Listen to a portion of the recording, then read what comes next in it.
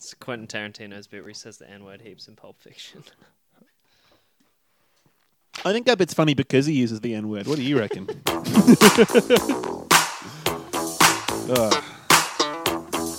have fun. Yeah. We have fun. Oh, we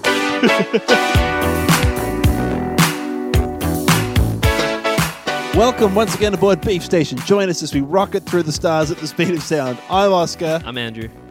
Oh, What are you laughing about, man?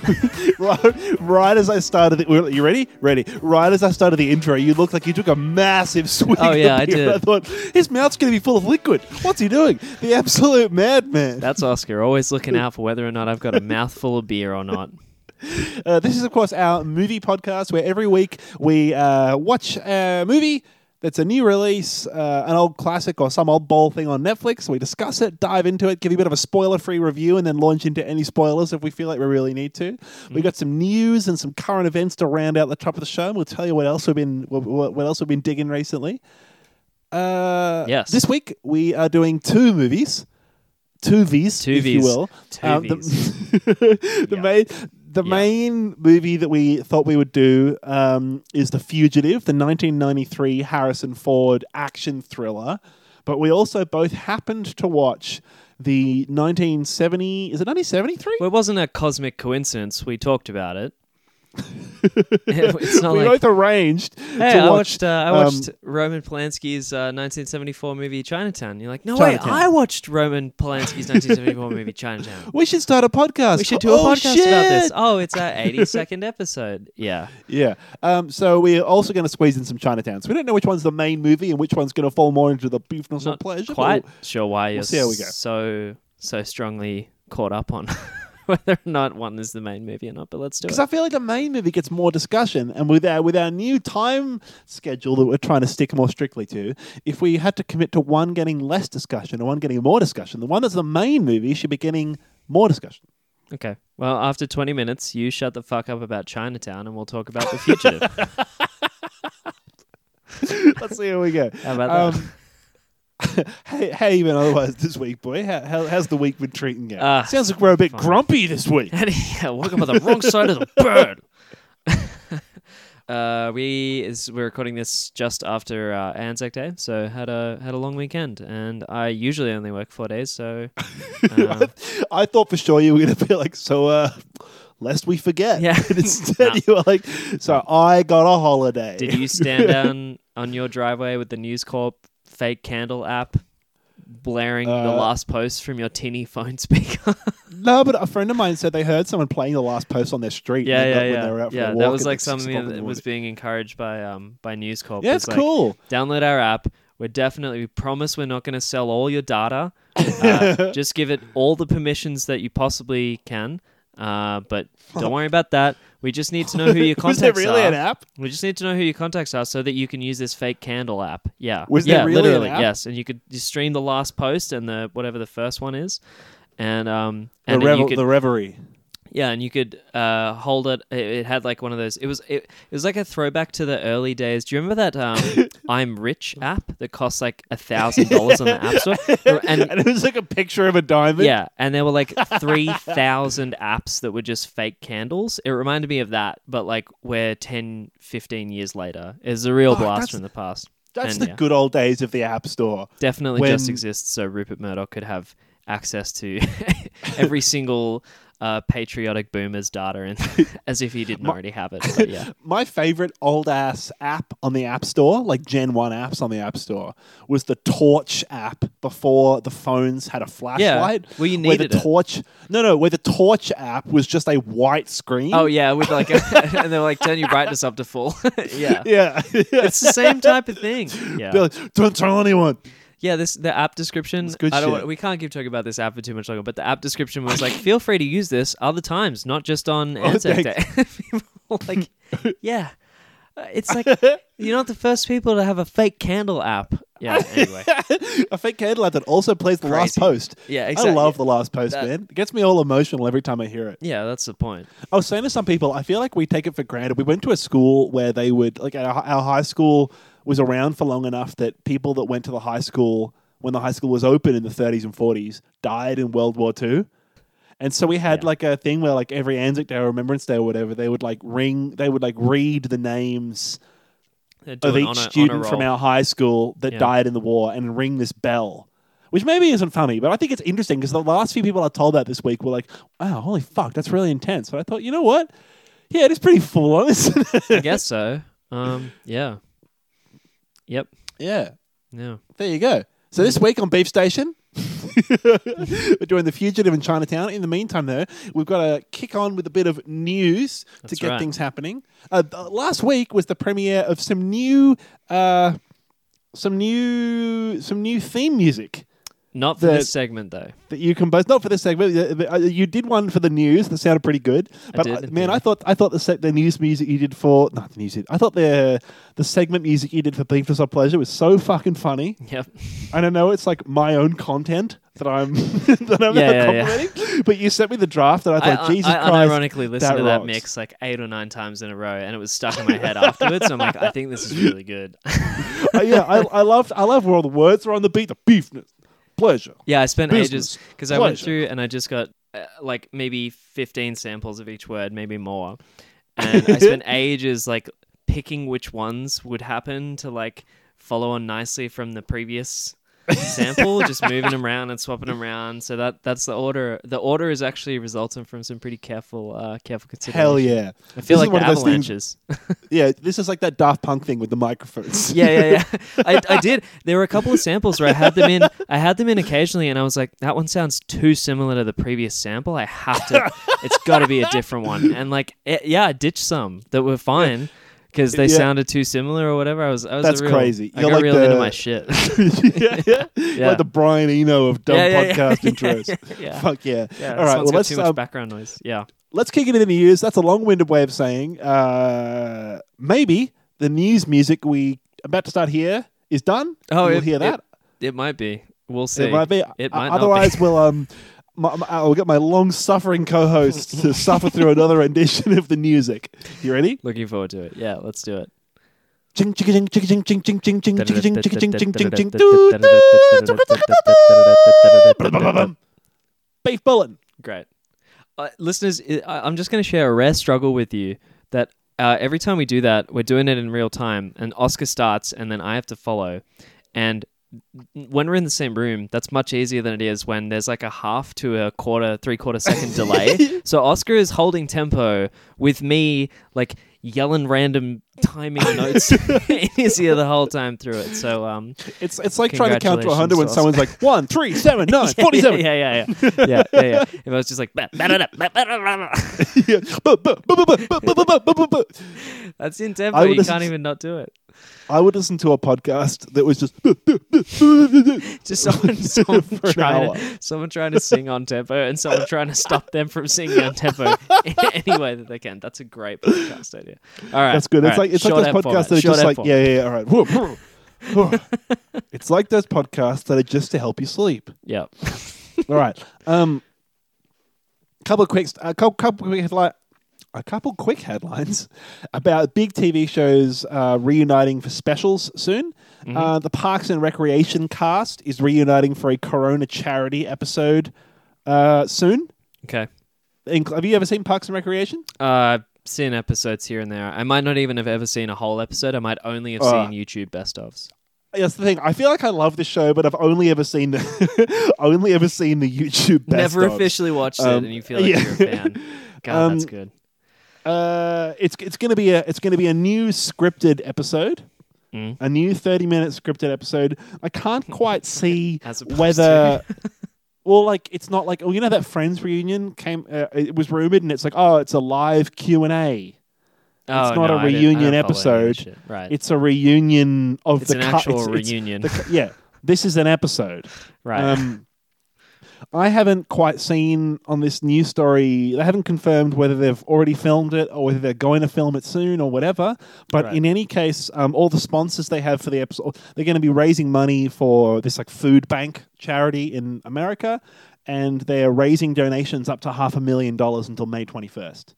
They're raising donations They're raising- up to they're- a total they're of sorry. $500,000. Sorry, they're raising money and they're Yep. accepting donations, and up to $500,000 the writers and cast and a whole bunch of sponsors they have are matching those donations up to $500,000. Okay, and then after that, it's just whatever people put in. Yeah. Or after that, are they saying like, nah, baby, that's profit? Chris Pratt's got to eat, baby. Yeah. He's still charging good his like shit. $2 million salary for this app. If he has to be paid in canned tomatoes, so be it. Yeah, I wasn't sure if you meant that they were taking unlimited donations, but that the donation size that they were limiting it up to was $500,000. They're like, just sorry, guys, you're gonna have to be aware that there is a cap of a single donation. It's If like you a want to political donate, thing. get in early. Yeah, it's like that $4,500 political donation cap. It can't be more than $500,000. So just. No, sorry. you're right. I was like, misspoke. What are you envisaging will happen? Like every billionaire is going to watch this episode and try and donate $750,000. Fuck, I can't. Yeah. Another special that's happening soon. Did you ever go in on the Unbreakable Kimmy Schmidt? No. Good show. I heard it was It's by the same people that do 30 Rock. So that's Alec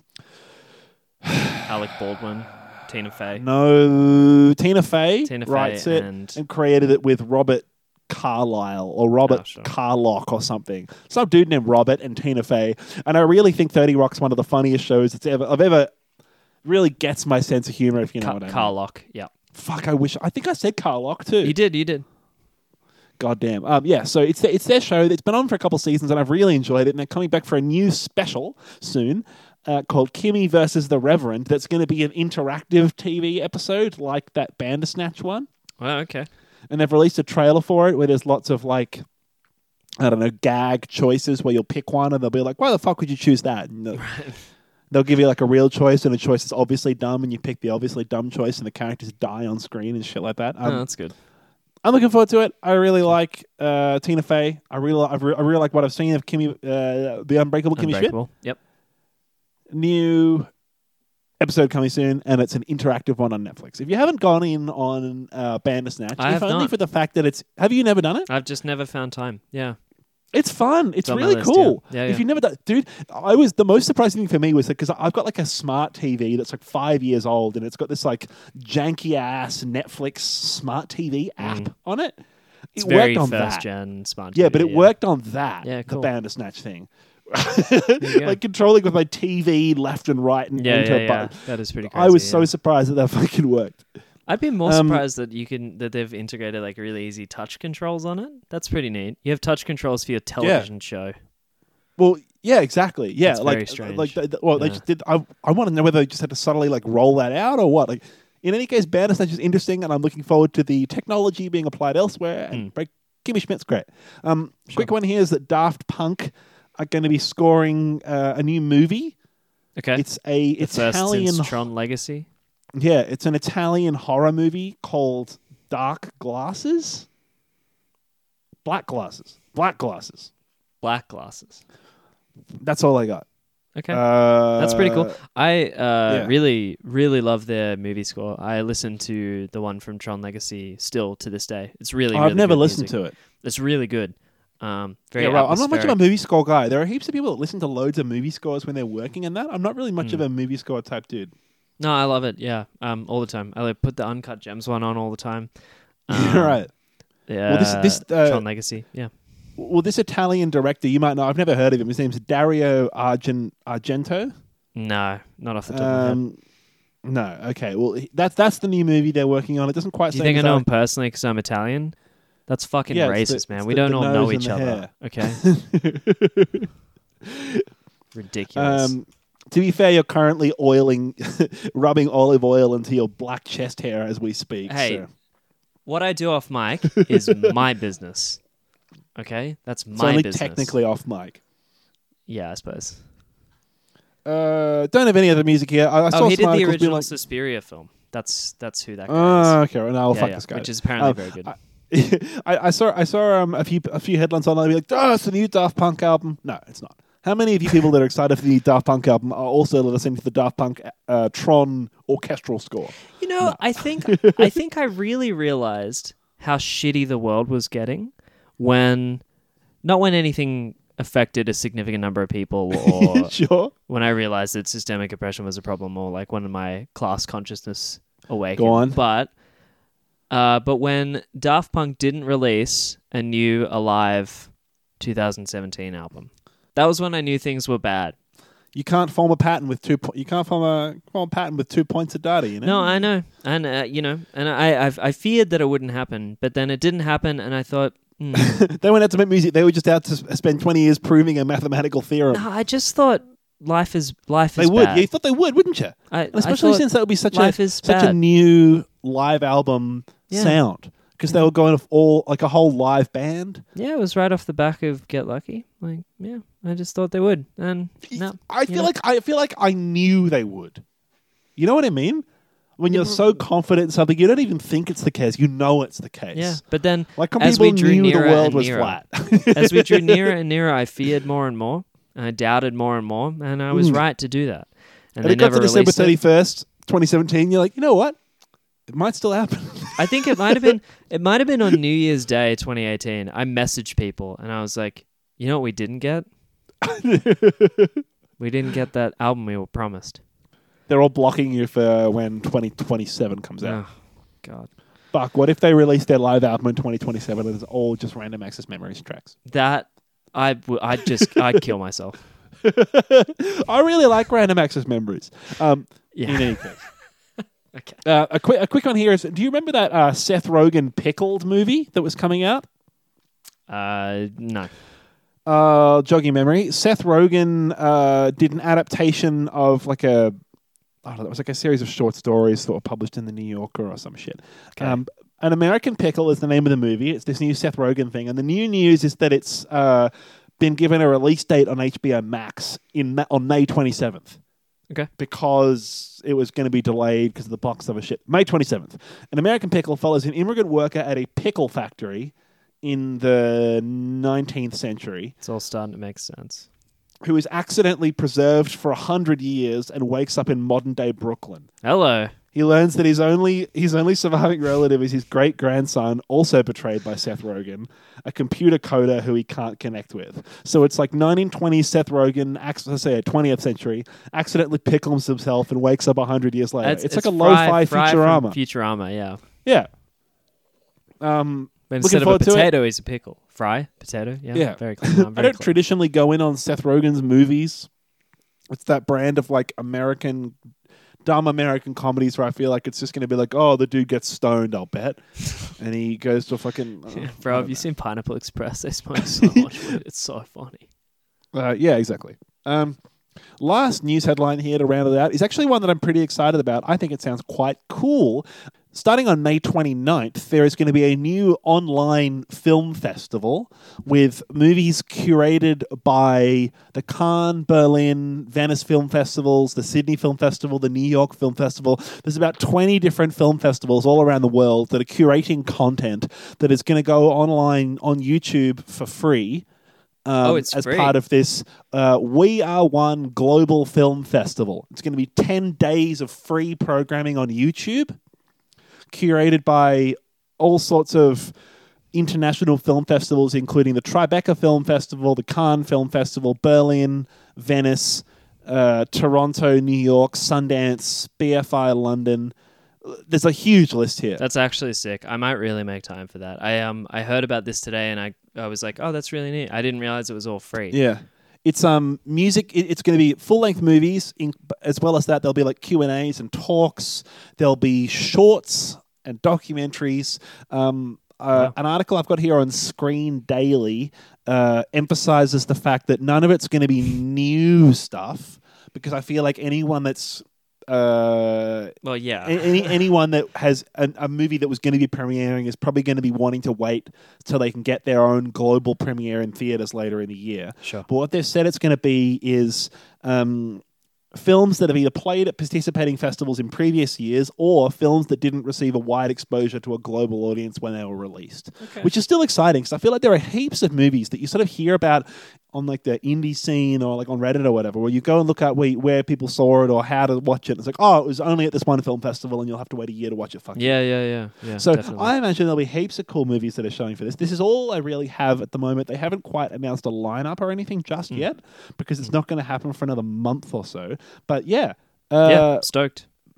Cannes Film Festival, all sorts of other fancy-ass, reputable film festivals are helping to contribute content and curate the program that's going to be 10 days long from May the 29th until June the 7th, featuring new and classic films from 20 festivals around the world. Great. Cool. And then I suppose they're going to be somehow trying to raise money to support the World Health Organization and regional relief partners. Okay. Looking forward that's cool. to it. Yeah, well, I guess we'll give details out about that as we hear about it. People can follow it. I'll be following it. That sounds really, really great. And there's all sorts of more international type locations that will be contributing content, including the Macau Film Festival, the Jerusalem Film Festival, the Locarno Film Festival, the Marrakech Film Festival. So there might be some exciting international type stuff that we would never normally get a chance to see as well. So that's the end of the news, baby. Great. Looking forward to this. So that's called the Global Film Festival. And it's going to be on YouTube at the end of the month. Or at the end of May. Looking forward to it. Yeah, youtube.com/weare1. All right. That's the news. Mm-hmm. I've got a very brief little bit of beefness or pleasure. Yeah, what else have you been watching? So we'll whack in. Is this where what do we do now? Is this where I say, go with the theme music, and then I splice it in later? Yeah, or I can do this. It's beefness or pleasure. Business. Pleasure. Business. Pleasure. Business. Pleasure. Business. Pleasure. Business. Pleasure. Business. Pleasure. Business. Pleasure. Business. Pleasure. Business. Pleasure. Business. Pleasure. Business. Pleasure. Business. Pleasure. Business. Pleasure. Business. Pleasure. Business pleasure. Pleasure. Business. Pleasure. Pleasure. Business. Pleasure. Pleasure.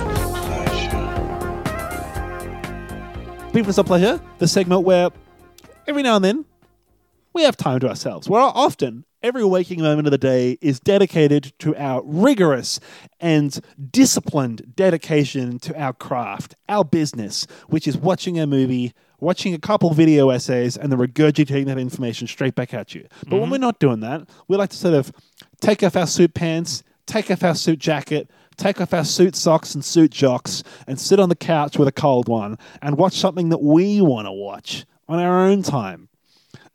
This week, I've been getting back in on Letterboxd, which is that social network that lets you... it's like an app on the phone that lets you sort of keep track of what movies you and your friends are watching, and you can follow different celebrities and It's like comedians and Goodreads shit. for movies. Goodreads for movies. And it's inspired me to go back in on a few movies that I've always been meaning to watch. And I watched Seven this week, which is a movie I'd never seen before. Oh, I thought you meant you watched 7 movies. I was like, No, fucking hell. I watched Seven, the Brad Pitt and Seven Morgan in. Freeman movie. Yeah, so Seven in. I really dug it, man. I thought it was really cool. I'd never seen it before. I feel Directed by like... David Fincher. Yeah. I feel like stylistically, part of it had maybe dated only in the fact that I could see where it's what other stuff it had influenced later on. It really reminded me of like a preliminary True Detective, if that makes sense. Like it was a lot of like very full on murder sequences and some weird culty, almost occult, superstitious kind of themed serial killing murder type stuff that happens a lot in True Detective. It reminded me a bit of Hannibal as well, which is another dramatic TV series from a few years ago about serial killers and murder and shit. And so I enjoyed it, but I feel like a lot of the time it was let down for me by the fact that I could see I was constantly thinking of other more long form media that had done it better. I still really enjoyed it though, and I feel like it ties in quite nicely to the film noir type aspects that we were talking about, that we're going to talk about later in the episode with Chinatown. Fun fact: it has the same cinematographer as Uncut Gems. Yeah, right. Well, I suppose and I was going to Okja. say like, oh, really? Yeah. That's crazy. Well, yeah, the cinema. To be honest, the streaming quality on Netflix when I happened to be watching it on that day was so fucking terrible that I was basically watching it like 480p. It sucks, crazy, man. right? Netflix is really bad right now. I'm just buying stuff on Blu-ray because I have to see like Uncut Gems. I Yeah. really need to get that on Blu-ray because the whole thing, it's so visual and it looked Yeah. so fucked on Netflix, man. It really didn't do Yeah. it justice. I really enjoyed it. Okay. I feel like it sounds like I'm detracting from it. I really enjoyed it. I really like Brad Pitt. Brad Pitt is fucking great. He's so watchable and everything I see him in. So there's the really playful Brad Pitt character, and then there's like Morgan Freeman's quite like, is he like quite jaded? Is Well, that his they're thing? both quite intense in their own ways. I think Brad Pitt's like the new cop that's trying to like prove himself, and Morgan Spurlock literally has like 1 week left of Morgan until Freeman. retirement. Fuck, what did I say? Morgan Spurlock. Morgan Spurlock Morgan walks Spurlock's in. like, oh, give me a It's- Big Mac, boo. So yeah, This guy died because he was real fat. Let me see what that's like. he was supersized. Oh yeah, so Morgan Freeman literally has like 1 week left of retirement. Yeah. It's basically about a homicidal maniac serial killer type dude who is killing. How did you Working get up to- Morgan Freeman and Morgan Spurlock confused? Because their names are both Morgan. Who is They're working like towards. Actually, the opposite of each other. That's very funny. He's working towards trying to kill seven random people that their lifestyles conform to each of the 7 deadly sins. One thing that did frustrate me about this was that there's a big time actor who is famously in this movie who, much like Matt Damon in Interstellar, isn't revealed until a fair way into the movie. And if you don't know who it is, that'd be a fucking cool surprise. Not anymore. What do you mean? Is it Kevin Spacey?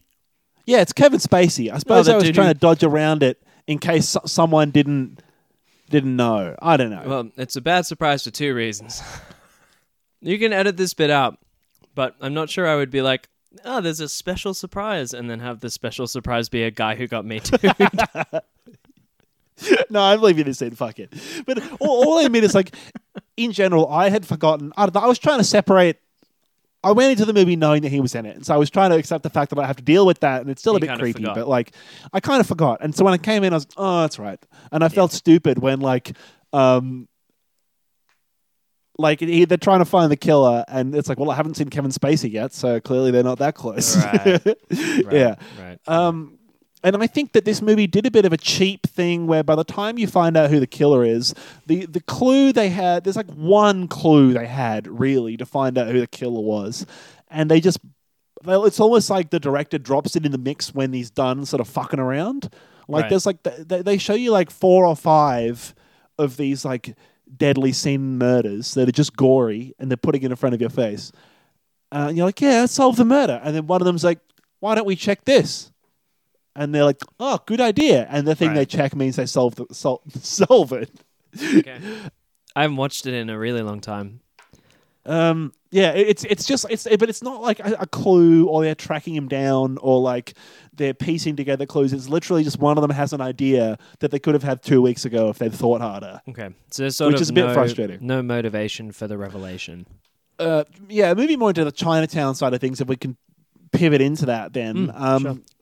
One of the things I liked about Chinatown was the way in which it played all the different clues together and kind of pieced them together in a way where there was some stuff it reveals towards the end of the movie that's still a bit of a surprise that you never could have picked, but there's a lot of moving parts to the story that you feel like the movie's not lying to you or the movie's not deliberately holding things back. Whereas in 7, I felt like there's this sequence with library books in 7 where it's like, oh, if you thought to do this thing with the library books 2 weeks ago, you would have solved the murder 2 weeks ago. It's not Right. like murder 5 gave you a new clue or whatever.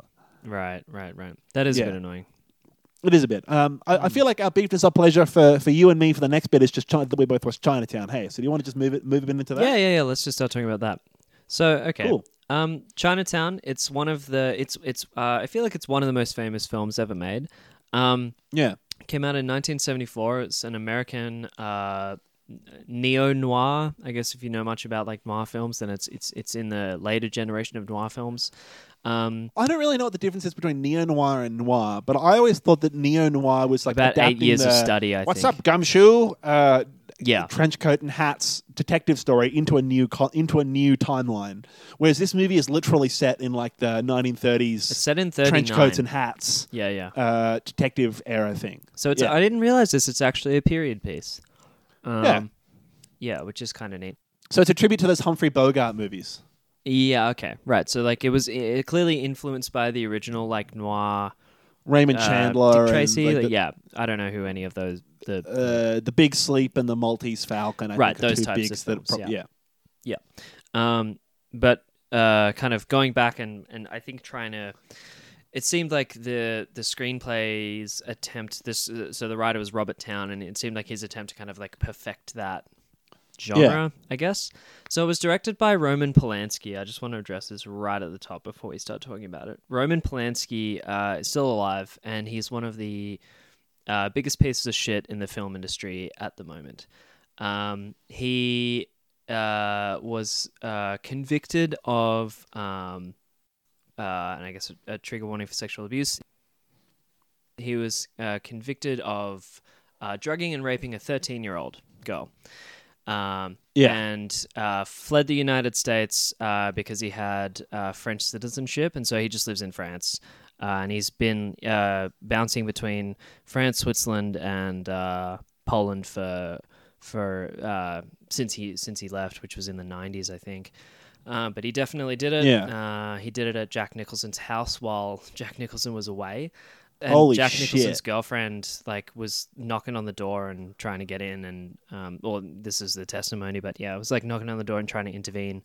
And Polanski was like, "No, it's fine. We're just finishing up this photo shoot I'm doing of this 13-year-old girl alone." Anyway, I didn't actually realize how bad it was. I kind of knew that. I knew that he was problematic, but I had lumped him in with a bunch of like other. I guess as much as I hate putting it on a gradient, like less problematic people involved in filmmaking, and he's one of the worst. So. I feel like being convicted of a child sex crime is pretty high up there in terms of like. I just didn't really know just how bad it was, and like it does fucked. give me mixed feelings about kind of having watched the movie, but I only found out afterwards. So anyway, if anyone's got a problem with that and with us kind of like talking about this movie because of who directed it, it's very understandable. Going to talk about it, I guess divorcing the art from the artist a little bit, but I really am uncomfortable, I suppose, in the same way that I'm not going to watch anything with Kevin Spacey in it, really. But I also know, the argument that a lot of people who are involved in this production didn't do anything wrong. So Anyway, that's the thing, and I feel like this is a conversation. Not to get too much more. Well, we've into had this discussion before. I just wanted to address it at the top. Yeah, I feel like to some degree, art that's so culturally relevant belongs to the people to some degree. Yeah, it does. And I feel like it's unfair. It's unfair to like film culture. Almost to say you can't have this movie because there's one piece of shit that was involved with it. It's like, we'll just scrub his name from it. Right, exactly. You know? So, I mean, it was directed by Roman Polanski. In case you don't know, he's a huge, huge monster. In case you do know, hopefully you're comfortable with us talking about it, but very understandable if you're not. So, anyway, with that hopefully addressed, moving forward. So, okay, right. You loved this movie, right?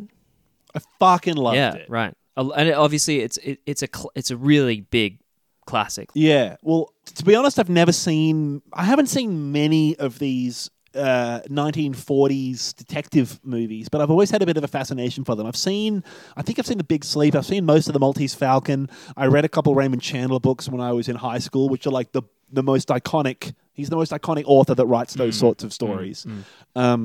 With like a gumshoe with a hat and a trench coat.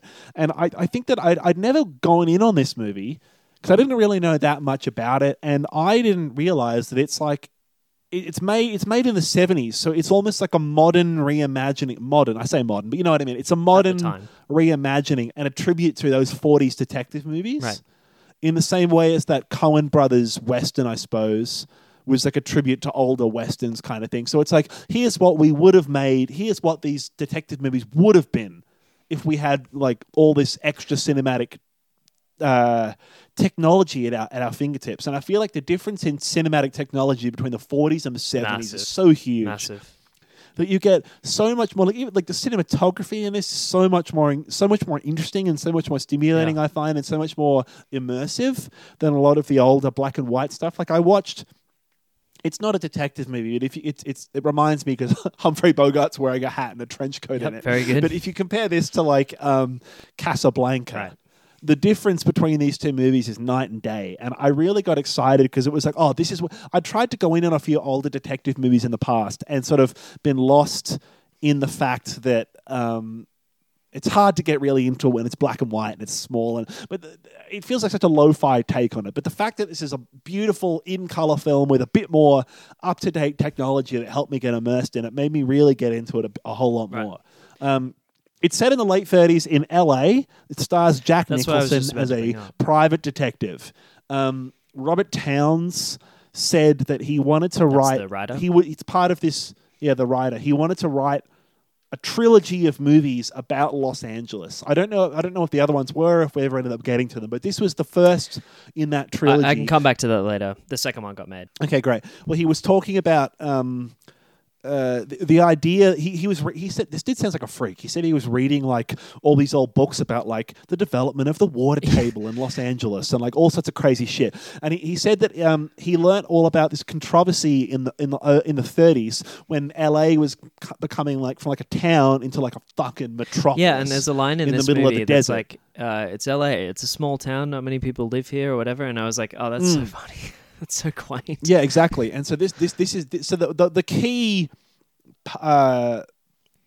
cog in this movie is a scandal that I think is inspired by real life, where natural water that would normally flow to farmland was rediverted to feed the water reservoirs of Los Angeles. Right.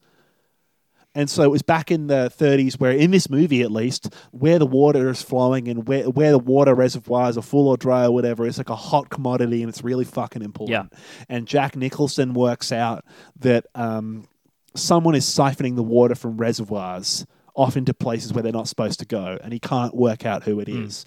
And off on the side, he's been hired by this client that turns into this like murder mystery kind of thing. So you've got this stereotypical murder mystery, and then on top of that, you've got this more high-level cultural issue that he's found himself in the grips with, of like, where's this fresh water going? It's a corruption thing. Like a political corruption thing, A political scandal, yeah. The person who's murdered, I guess, kind of like crosses the Venn diagram. The person he's murdered is the head engineer for the light. He didn't murder him. The person who is killed is the head engineer for LA Water and Power. Right. And it was brought up in. I listened to a bit of the DVD commentary with David Lynch and this writer. Someone posted it on YouTube, Okay. And they were talking about how well read that's supposed to show that Jack Nicholson is. Jack Nicholson's character is, because he someone says like, John Smith was just killed the other day, and Jack Nicholson's character goes, the head engineer for Light and Power, right. And it's like, who knows that? Yeah, okay. That was just one of those movie things where I was like, I guess back in the 70s, you just knew who the water guy was. Yeah, no, that was supposed to be like this guy fucking knows what's going on. Massive nerd. So you said I liked it in a way that made it sound like you didn't. You weren't really that into it, were you? Look, I didn't mind it. I watched it. I only say this because I think it factored in. I watched it before I watched The Fugitive, and I guess the reason why that's an interesting comparison is sort of. I think I did too, to be honest. Sort of ends at. They're both crime movies, but they're very different. One is a very slow kind of movie. Yeah, one's definitely like a and detective. one of them is very fast-paced and focused on action. Yeah, exactly. One's that you don't really think about it. Maybe it's a good thing to kind of like draw out the salient elements of both. But like one of these is a real noir. It's the detective. You're following him around. You're learning about the mystery unraveling as he's learning about it, and you're sort of waiting for him to all piece it very together. rigorously. All through the detective's point of view, the whole movie as well. Whereas Like the Fugitive good shit. is not. It's a pursuit film. It's a chase film. It's an action thriller as well. So yeah. I did like it. I really was intrigued by the period and the cinematography. I think most of all, I really loved watching a young Jack Nicholson. Go around. I really got an appreciation for what a fucking great actor he is as well.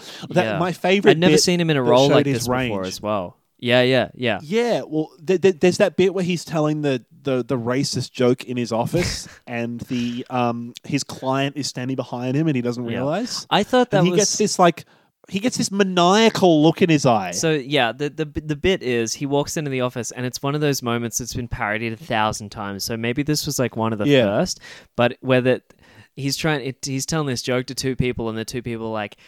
Jake, look, and he's like, no, look let me behind you. And finish. he's like, this racist shut up, joke. Jimmy. Why are you always trying to make me look behind me? And he finishes this like really racist joke, and then he turns around and he's like, duh. Because his client is But Jack behind him. Nicholson, he totally flies off the chain. It's this really manic laugh. He does. Yeah. And he has this crazed look in his eye that really kind of like. It's the only time he does it in the whole movie, and in it's kind of like a slap. And then the rest, he's so good. Yeah. He's very sort of contemplative and I don't know, really believable. Yeah, in a way where like in every other movie I've seen him in, especially in like The Shining, which is I think around the same kind of time period, he's like Jack fucking Nicholson, and he's almost like Johnny Depp. In a way where he's sort of larger than life, in a way where you don't really believe. Yeah, 1980. So 6 years later. Okay, yeah, sure. He looks a lot older in The still, Shining. though. He looks really young in this movie. It's shocking how young he looks. He does, doesn't Yeah. he? Well, he's been in movies since like 1960. Yeah. Jack Nicholson. But- so he's been around. He looks like early 20s, which maybe not early, late 20s. Yeah. So yeah. There's lots of really interesting shots in this movie that sort of emphasize the detective perspective kind of aspects of the movie. Okay. Like there are bits where he'll have binoculars, and the shot isn't just through the binoculars; it's the reflection off the lens of Which the was binoculars, like special effects which at I the think is really time. cool. I was about to bring this up. There's a Yeah. couple of different ones. There's like ones where he's looking in the rearview mirror of his car, and there's another one where I can't remember, but there's the lens of his camera as well, and it's Yeah. very clearly. Maybe that's the one I'm thinking. No, of. it's both. So once Yeah. he has, it's got like a binoculars thing, and then he also has the lens of his camera. Yeah. It's very clearly like they've double exposed it, so that one exposure is like the him pointing the camera with a black disc over the front of the camera lens, and then they've gone back and re-exposed the camera that's cool. lens I didn't bit. even notice. Yeah, I didn't even I notice noticed that. it was That's like really 100%, because the light just wasn't right or something. But I imagine at the time that would have Yeah, right. blown people's fucking minds. I was totally immersed. Yeah, in it. it's It was really great. cool. And there's lots of old school detective stuff that I found really engaging. Like the bit where he has like he opens up his glove box and he has a glove box full of pocket watches. Oh, that was so cool. All So- right. What the fuck's up Yeah, with he that? puts the pocket watch under he's following a guy, and he doesn't want to have to hang around the whole night until he leaves. So he puts a pocket watch behind the dude's tire, and then when the dude reverses over it, it breaks the pocket watch at that time, so he knows when he left. Which I was like, what's he doing? And then it showed the broken pocket watch, and I was like, oh shit, And you're that's like, "Oh, really cool. Surely no one ever did that, but that's really cool. Yeah, I think it's a good sign of a movie where, like, the movie could easily like double bluff you and triple bluff you, where they go like, "Oh, yeah, but the guy saw that there was a watch there, so he moved it." So I like where there's enough complexity where it shows the detective's smarter than the guy, and it's like, great, that's it. Yeah. But then the movie still does. So the movie, it doesn't ever make you feel like you're wasting your time because Jack Nicholson's always got the upper hand. Because on the other hand, he's always seems to be a step behind the action as it people are, goes from scene to scene. Yeah, people are moving around, and he's not privy to all of it. He's not privy to everything that's going on. He doesn't catch it all. And it's all the machinations behind the scenes that mean that, like, even if he's like this smart smarmy kind of guy scene to scene, he's still sort of behind the eight ball through the whole movie, and it really gives this sort of forward momentum, this idea of suspense that I found that, like, even though I suppose some might watch this movie and find it quite slow, which I feel like is maybe what you're getting at with the comparison to The Fugitive, I still found that it had enough momentum behind it, and it never felt like it was wasting my time. Like it never felt like there was a scene where I'm like, all right, well, this is just indulgent bullshit. What are we doing here? Like it always felt like there was. It was something really happening. compelling. Yeah, every scene propelled the plot forward at a satisfactory rate. Yeah, I thought that was really good. Yeah. Quick nod to I was going to say the cinematography. That was good, but more just like the way that things look in this movie has that real quality of the era to it. I think they used some gorgeous anamorphic lenses on this, which means that like, who gives a fuck about what lens was used? Sure.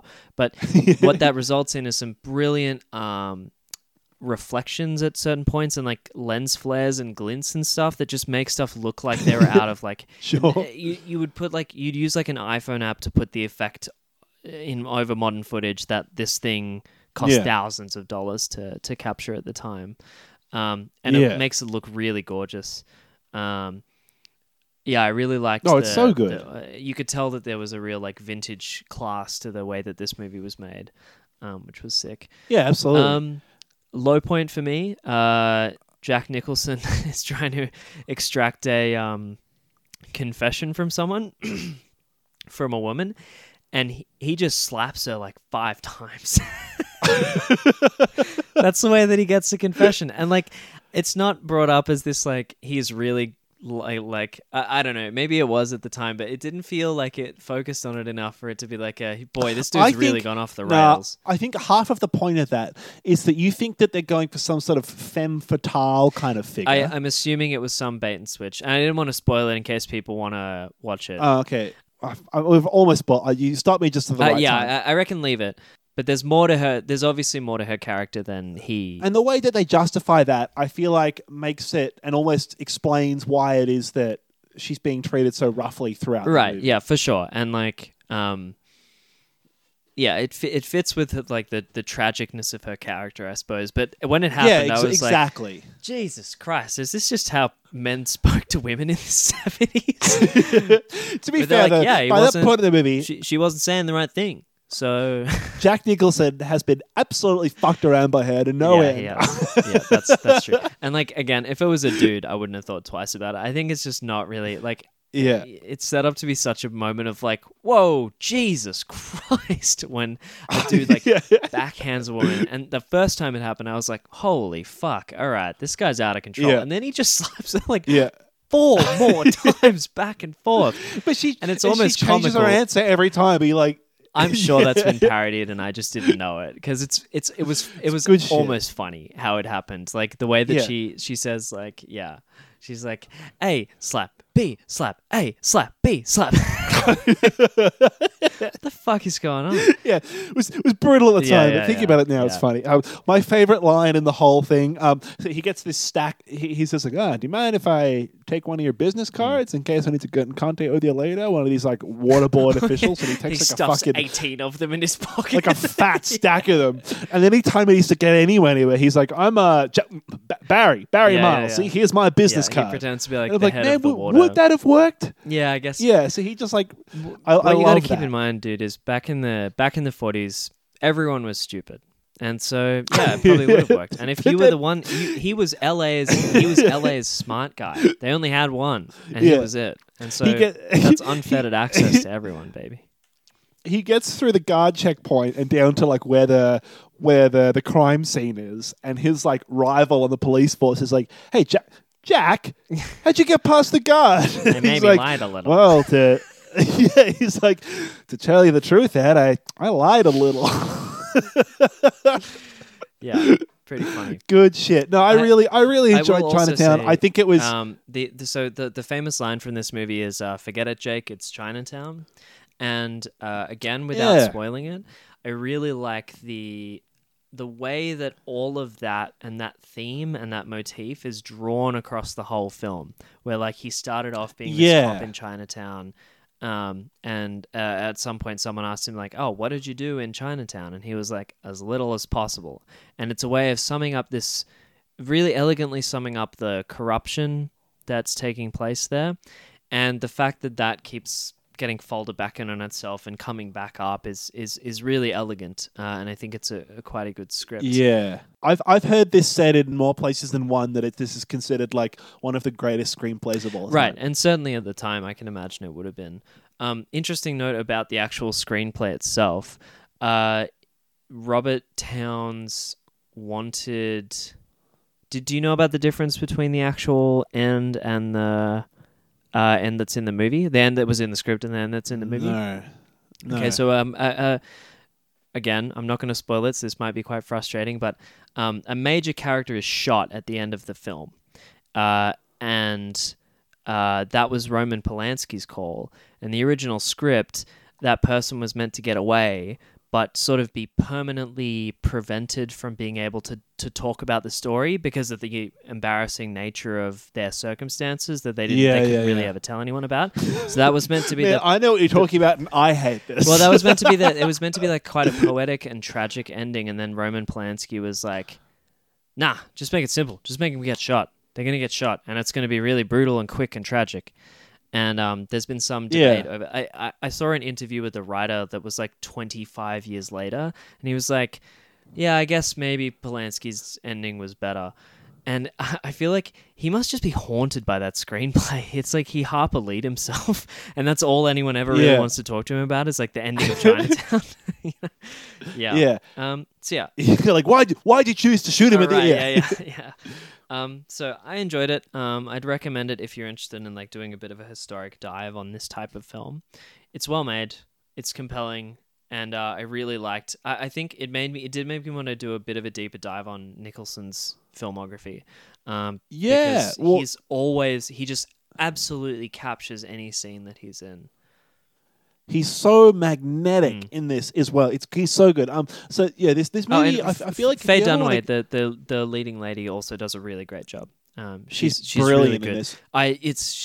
Maybe it's a fact that it's a period piece, but you really forget that she's playing a character. She just is that person, which is wonderful. Yeah. Yeah. I'm going to pull this fact half out of my ass, but I think that the guy that plays Faye Dunaway's father in this is a famous film director. I think that's the direct. I'm going to say it's something like he's the director of The Maltese Falcon or something. Oh, like okay. That. I think that's. So there's a bit of a tribute John there Huston, as well. Perhaps. Yeah, I think it is. Yeah. Yeah, famous American film director, screenwriter, actor, and visual artist. He did direct The Maltese Falcon. Yeah, cool. Well done. Like fucking hell, right? Imagine if you knew things that were useful. Anyway. It was so good. If anyone knows the first law of thermodynamics, please email me. The thing I liked the most about this movie was that I've always wanted to get more into those old detective movies. And I feel like when I go back in, they're so old, but you sort of go, no, maybe not. But this is like what I wish they were. Yeah, and I guess maybe that's also why it got made, is that it was sort of, it's meant to be the distillation of all of those types of films into the perfect form. Yeah, exactly. I really enjoyed it, and I feel like the most frustrating thing now is going back and Googling like best detective movies, and Chinatown is at the top of the list. Right. Great. Well, I already watched that one. Busted my nut too early. Yeah.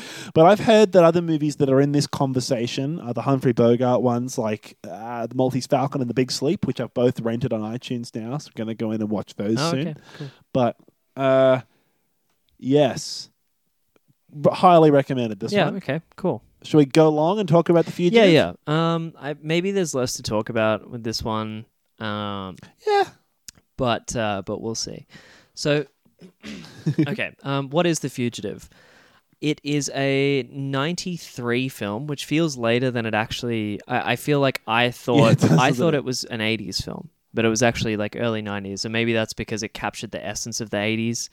In the same way that, like, you know how everyone thinks like 90s culture is actually a lot of early 2000s culture, and it's because it was like the late. Anyway, whatever.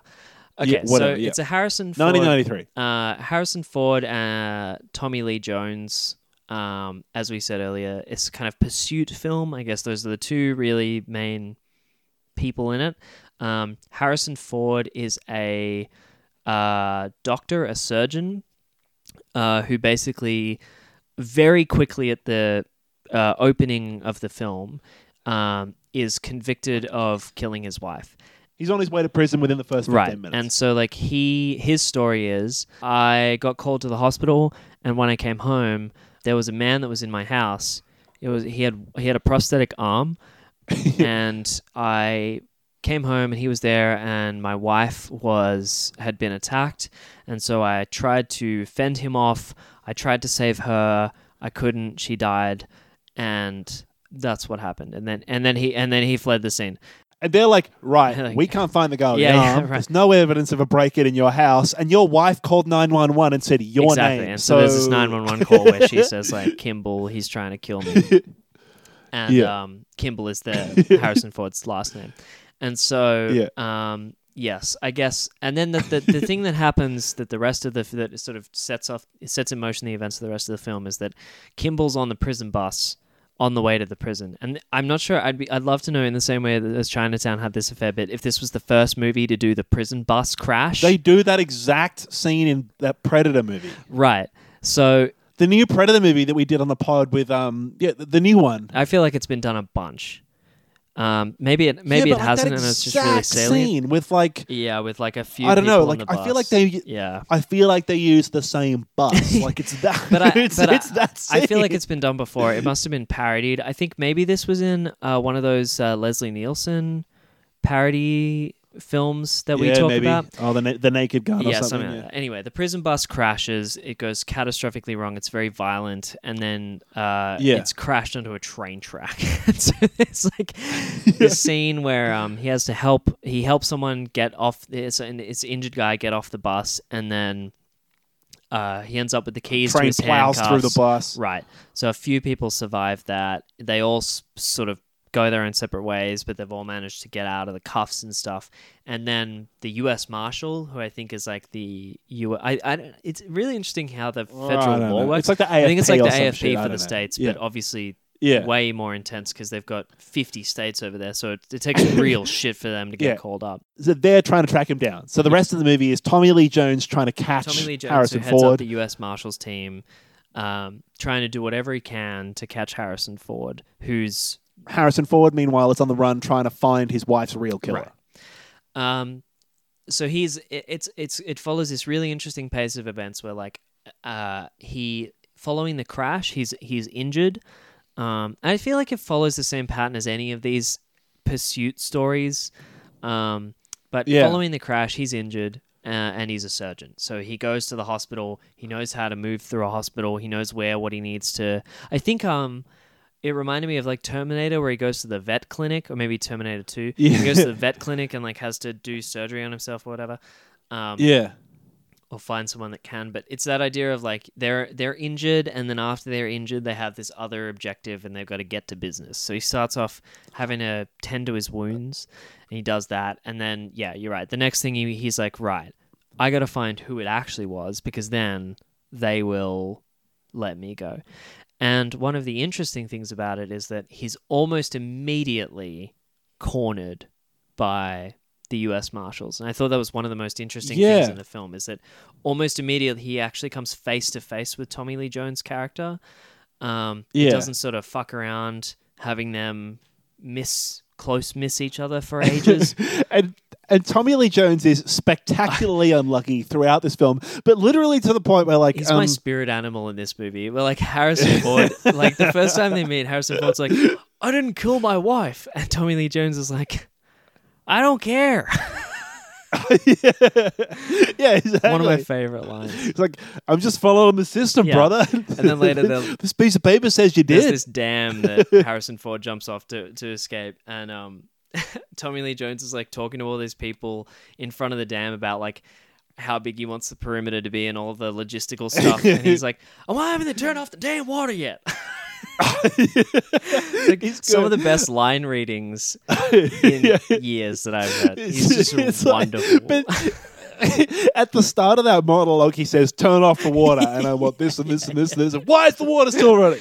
It's so funny, man. It's good. It's really good. It's almost like if it was my job to turn off the water, I would have been staying to wait for him to finish talking. Yeah, and he would be angry that you'd waited. Yeah, it was very great. So I liked that Harrison Ford jumps off the dam, and I'm like, what the fuck? And then the next scene is Tommy Lee Jones flipping out that he's lost Harrison Ford, and the guy standing next to him being like, It's like a 1 in a million chance he survives that jump. And like I thought that the and Tommy Lee Jones is like, I don't want to hear that right now. It's really good. Yeah. I thought that an interesting part about this movie, for all the fun that it is to watch Tommy Lee Jones fail at every turn, I thought that the overall through line of the movie for me wasn't that compelling. But a lot of the individual scenes were very, very well done. Like already we've breezed past. Like I think you could list about 10 iconic scenes in this movie that are brilliant, and like it's almost as if they put those on a pinboard and tried to string their way through those. Like there's the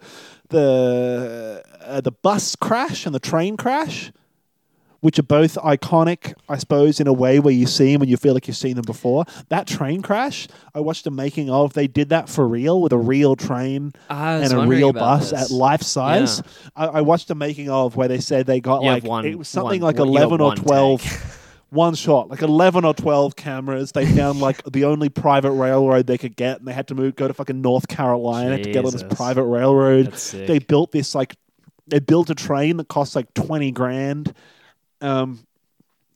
And they built the shack and the hut by the side of the train track that get obliterated by all these logs. There's like a train car full of huge logs, and the stunt coordinator before the shot's like, "Oh, those logs are real, life size. They're going to become spears. We got to stand." Yeah. Pretty far back. Yeah. They said that out of all the they had like 12 cameras. There was one camera that was just buried under all this rubble, and it belonged to this one dude. And after they did the shot, apparently like most of the people fucked off, and that dude was there like digging through rubble to get his camera for like 2.5 hours. and they got all the shot. They got the shot, but like that was how full on the whole shot was. It took him 2.5 hours of digging through rubble and dirt and shit to get his camera some back. Poor like and it second unit. Whoever second it was, assistant guy that just was rich and had a camera or some shit. Yeah, three of their 12 cinema cameras were completely destroyed. Like they couldn't get footage of them at all. $44 million budget. That sounds like that was about half of it. So the train crash is pretty cool, but like. But there's all these iconic scenes that are brilliant. Like the scene where he's in the hospital patching himself up and shaving is great. I could go on. There's so many fucking awesome scenes. He's pretending to. I don't know. So much of this movie felt iconic in ways where I felt like I'd seen it parodied or used or nodded to, but I'd never actually watched the original source material. Well, should we say? I feel like the reason why we watched this, in the first place, is that train scene. With the janitor from Scrubs. Yeah. That's not why I watched it. So we have two different reasons then. I think that's probably why I first knew about it. But yeah, I thought that's why we were watching. There's one more moment that was really iconic to me, which is where he's in the hospital and he's dressed up as the janitor, and someone is like, "Hey, can you wheel this guy, this young boy, to this place?" And he's been like looking at the guy, and he's like, check the chart, because he's a surgeon, and the attending is just like not looking at him properly, and so he gets told to wheel this boy to this place, and he's like, all right, yeah, sure, and he wheels him in the opposite direction and does this like full diagnostic thing and writes on the boy's chart like this is what's wrong with him, and then he takes him to the right place. Forges a new diagnosis. This kid needs like really urgent surgery. He's gonna die. And I feel like that the idea of like someone being in disguise but still compelled to be who they originally were, so that they're shown to be like a morally upstanding character, is like something that I've seen before. Well, they do that a couple times, like when he pulls the prison guard out of the bus. The prison guard doesn't die. I feel like it was trying really hard to just show you like this isn't this guy wouldn't kill his wife, you know? Yeah, you're like, I get it. Yeah. Do you know what I mean about the film not like really? I don't know, connecting properly. Like I feel like I really didn't get much of a through line that I found compelling. Like I sort of didn't. I feel like maybe it rushed so fast through the conviction and everything that I almost didn't give a fuck. Oh no, yeah, I cared. The rest of the movie was him trying to find his wife. Like I liked all the action scenes and I liked all the individual scenes, but when the motivation for the audience watching this movie is like, oh, I hope this guy like vindicates himself, I sort of didn't care. I thought it was, it was an interesting execution of the idea of like, well, he's on death row, so even if they arrest him, he's fucking dead anyway. So he might as well just try anything. I suppose so. That was it's like a interesting for guy me. with nothing to lose kind of Which thing. is not a new concept at all, but I No. thought it was interesting.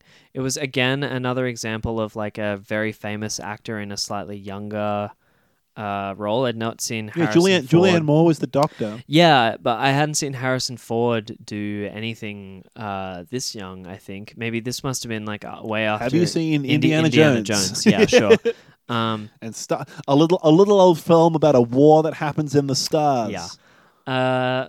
But yeah, so he's obviously done Star Wars and Indiana Jones by this point. But I hadn't seen him do much And Blade else Runner? because then like, well, yeah, that's when he was really young, right? Because that was like 84. So this is 93. He's a decade on. He's getting up there. Yeah. And he's still He's still going great in this movie. Right. I thought he was good in it. So yeah, I guess it's okay. So here's what I guess I actually mean is that it's a funny mid-period between really young Harrison Ford Yeah. and old as Yeah. fuck Harrison Ford, where you're like, Yeah. that guy. It's elder abuse having him in a movie. Like, what is he even doing in this Get movie? him back to I think bed he with a still holds blanket his on own in lap. this. Yeah. Something I really liked about Harrison Ford's performance in this movie is the range that you get from him in this. I feel like in a Indiana Jones or in a Han Solo performance, he's really just like stoic or maybe a bit frantic and a bit shaken, but that's it. Whereas in this, he's from like absolutely fucking panicked to like at the beginning of the movie when he's in the interview where he's being And he interrogated, realizes on that the he's verge a of- suspect. Yeah, he's on the verge of tears and he gets really angry and really like emotional. And then I just thought it was really great. Yeah. And I think this is some of the best like fight scenes I've seen Harrison Ford do as well. Oh yeah, sure, yeah. I felt I was compelled by the through line of the film. It had me pretty hooked the whole time. I feel like I was so confident that the through line that it wouldn't be important that he finds out who his wife was because it went through the prison. Who went killed him. It went through the Not who his conviction of the wife court was, yeah. case. Sorry, you're right. Who's my wife? It's a Dead Batman lady. Joker Who are you? interrogation scene, but he's just punching him and saying, "Tell me who my wife is."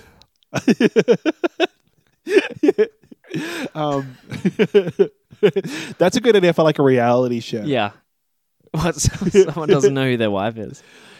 It's like a sci-fi reality show where they wipe some important piece of crucial information from your memory, like who's your The wife. eternal sunshine of a spotless mind. You. The eternal sunshine of the spotless mind, like your social security number out of your Yeah. head or something. And there's a guy in a room tied to a chair. And they're like, you have to beat the shit out of this guy and convince him to tell you who your wife is.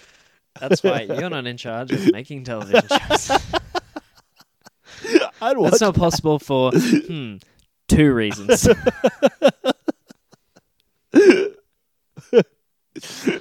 No, it was just the idea that like he's in prison by like 13 minutes in, and I thought like, oh, that was so quick. Then the rest of this movie is clearly not going to be anything about his guilt or otherwise in this court case. It's just going to be about him running away.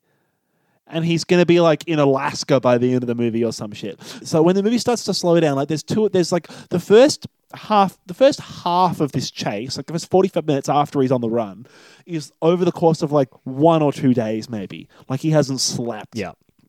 And then the movie really pumps the brakes and he's like working as a janitor for a couple days when he finds a place to rent.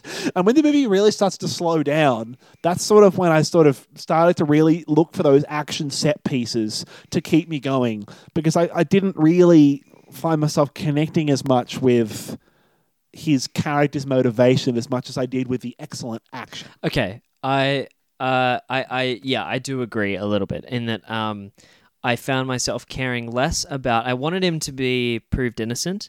I wanted him to get his redemptive arc.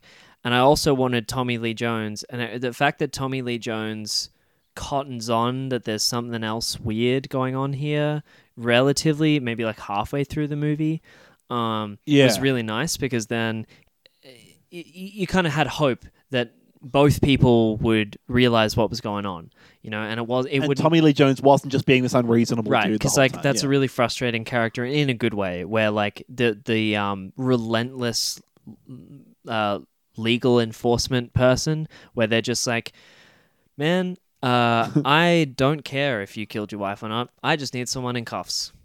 And Yeah, you've literally. already been And convicted. they say that at the start of the movie. At the So start. it's a great turn. Yeah. So I found that, but the subplot with the pharmaceutical company was like Yeah, I didn't give a fuck much about that less either. compelling. Yeah, much less And compelling. I think that almost came out of nowhere, where like it tried to do this reveal where it's like, and this is this conspiracy about the pharmaceuticals, and I went, oh, what are you talking about? right. What are you talking about with pharmaceutical trials and shit? the Like, funny thing about I this- completely forgot that was part of it. The funny thing about this is, and I like, it's the reason why I watched this, not the reason why you watched it. So yeah, the reason why you watched it, or maybe the reason you knew about it, is because I didn't really want to watch it. I thought you wanted to watch it because they I mentioned did. it in Scrubs, No. and I said, sure, I wanted I'll to watch it watch for a different reason. So the janitor from Scrubs has a walk-on role in this movie, basically, and they actually make reference to it in Scrubs, where one of the characters whole subplot of there's an episode. where they're like, "You look exactly like that dude who plays the cop in in The Fugitive," and they get him to the point where like he reenacts the scene in Scrubs. It's very funny. But I'd never seen the original, so it was like probably totally lost on like 12-year-old me. But yeah, I wanted to watch it because there's a John Mulaney bit about this movie. Right. Where and like this is a light spoiler, so if you're super interested in watching The Fugitive, then I thought you were going to say, if you're really interested in watching John Mulaney. no, then this factors in. But like We've sort of spoiled it already. yeah, I suppose. But the bit where he goes, "You switch the samples," that's a John Mulaney bit, and I was really excited to watch it so that I would get the John Mulaney joke more. And now What's John Mulaney's bit? I've forgotten the bit. Do it. I can't remember the bit, and so I'm gonna have to watch the John Mulaney bit again after I've watched the Oh, for movie fuck's sake. that the bit That's is good. about. You've forgotten the bit. You'll love so it. that I can watch the John Mulaney bit because I didn't really get it the first time. And you don't need the I feel like to some degree... you don't need the bit. Part of the Nah. bit is about how he does the whole movie scene in the stand-up routine, and he keeps going back and elaborating on it because otherwise you won't get the joke, which is funny. I feel like, yeah, to some degree, the fact that he's picked a 25-year-old movie is part right. of the bit. And then the biggest irony of it was that I realized at the movie's credits that like, oh, that really wasn't a big linchpin moment in the film. Like I didn't really need to watch the whole thing to understand the significance of it or anything like that. So yeah. Anyway, but what I will say about this movie is I think I appreciate Chinatown as a cinematic achievement a lot more. yeah. And I think it's much better lasting. But I will say The Fugitive is candy. It's lollies. It's junk food. That's what I got out It's of it. so good. It's a fucking McDonald's meal. Yeah, to me, there's like any number of action thrillers that you can throw a dart at and hit that are 4 or 5 stars. I think this is you know? well, no, and I think this is a one of lot those. of them are 2.5 or 3 stars. Well, And no, I you think know what I this is mean, a though? 4 It's star like- one. If you look at it and go, I'm not going to watch The Fast and the Furious. I'm not going to watch fucking that shitty James Bond movie. What, you know what I mean? You get Yeah. to like an upper echelon where I already know that I have the choice of the Bourne Identity. Right, I was about to bring up the Bourne movies because those are probably the biggest like pursuit movies I can think of. Yeah, and so I feel like at a certain point, I'm not the biggest action movie guy, Yeah. but at a certain point, I feel like there gets to be a point where it's like, just watch the newest ones. Right, and you know what I mean? This Like- has been improved upon for sure. I like how 80s it was. But yeah, I mostly I think the things that I enjoyed about it most were Harrison Ford's performance. Even above that, Tommy Lee Jones' performance. I really like Joe Pantoliano, who plays sort The of fuck was that? Tommy Lee Jones's smartass 2IC. He's also in The Is that the Sopranos. guy who gets deafened by the gun? No, he's the guy that gets smacked by That's a the. good scene He's as well. the guy that gets smacked by the girder that the dude swings in the factory. Oh, scene yeah, at the end. yeah. The bit with the gun where The bit where Tommy he's fires like, a gun "Why are you right yelling at the me? dude's ear. You always yell at me when you want stuff. Why don't you yell at her? You never yell at her." And then Tommy Lee Jones turns around and yells at this dude that like just came onto the scene, and he's like, "That's better. You're yelling at that guy. Great."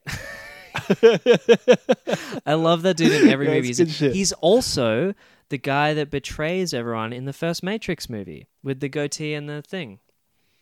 Oh, the guy who eats the steak. Yeah, the steak guy. The red dress lady. Yeah. That's Joe Pantoliano. So there Yeah. you go. I saw him in The Sopranos. There you I was go. like, Jesus Christ. And then he's in it for like 3 seasons. Guys in everything. It's great. Yeah, right. Oh, well, yeah. But so my link about action movies gets me to my better than, worse Great. than. I don't have a better than. I don't watch many Damn. action movies, and I don't. It's not to say this is terrible. I really liked it. I liked it okay. I think on Letterboxd I gave it 3.5 or 3 or whatever. But I'm not much of a ratings guy, of course. I think that if you want to watch this movie, it's probably not as good as The Bourne Identity. And it's not as good as Die Hard. Die Hard is a contemporary of... I think Die Hard is an 80s one, but Die Hard is better than this. Bourne Identity is better than this. I'd say if you wanted to really pin me to something, Catch Me If You Can is one of my favorite movies. Okay. But I definitely understand how some people might see Catch Me If You Can as a bit too cheesy, a bit too Tom Hanksy, Steven Spielberg. It's sort of, yeah.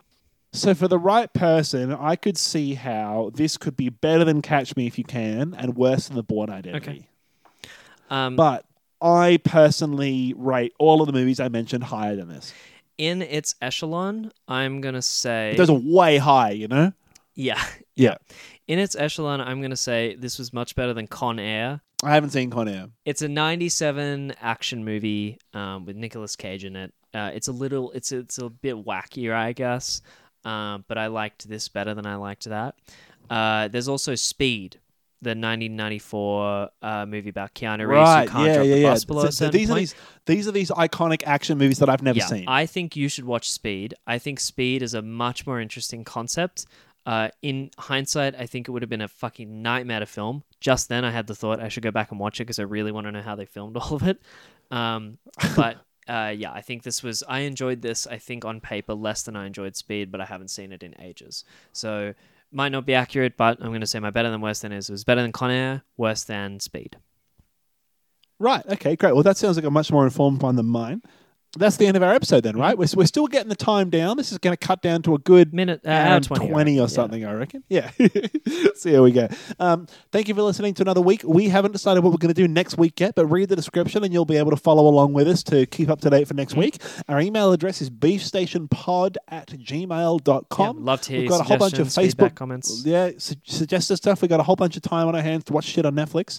We're on Letterboxd, so I'm making lists of stuff I want to see, but as Andrew said last week, if whatever you suggest is something that's on my list anyway, Oh, yeah. Yep, it's going to definitely. bump you right to the top of the Yeah, list. for We've done a whole bunch of serious movies recently. I'm in for something a bit fun. So I don't know if there's any old Have you scrolled the comedy section on Netflix? Fucking dire, man. abysmal. Oh, my God. We got a Facebook group that's dying, but if you can It's come not in and rejuvenate it dying, for come us, on. that'd be great. We got a Facebook page you can like us on as well. I think that's it, right? Yeah. Thank you for joining us for another week. I'm Oscar. I'm Andrew. See you later.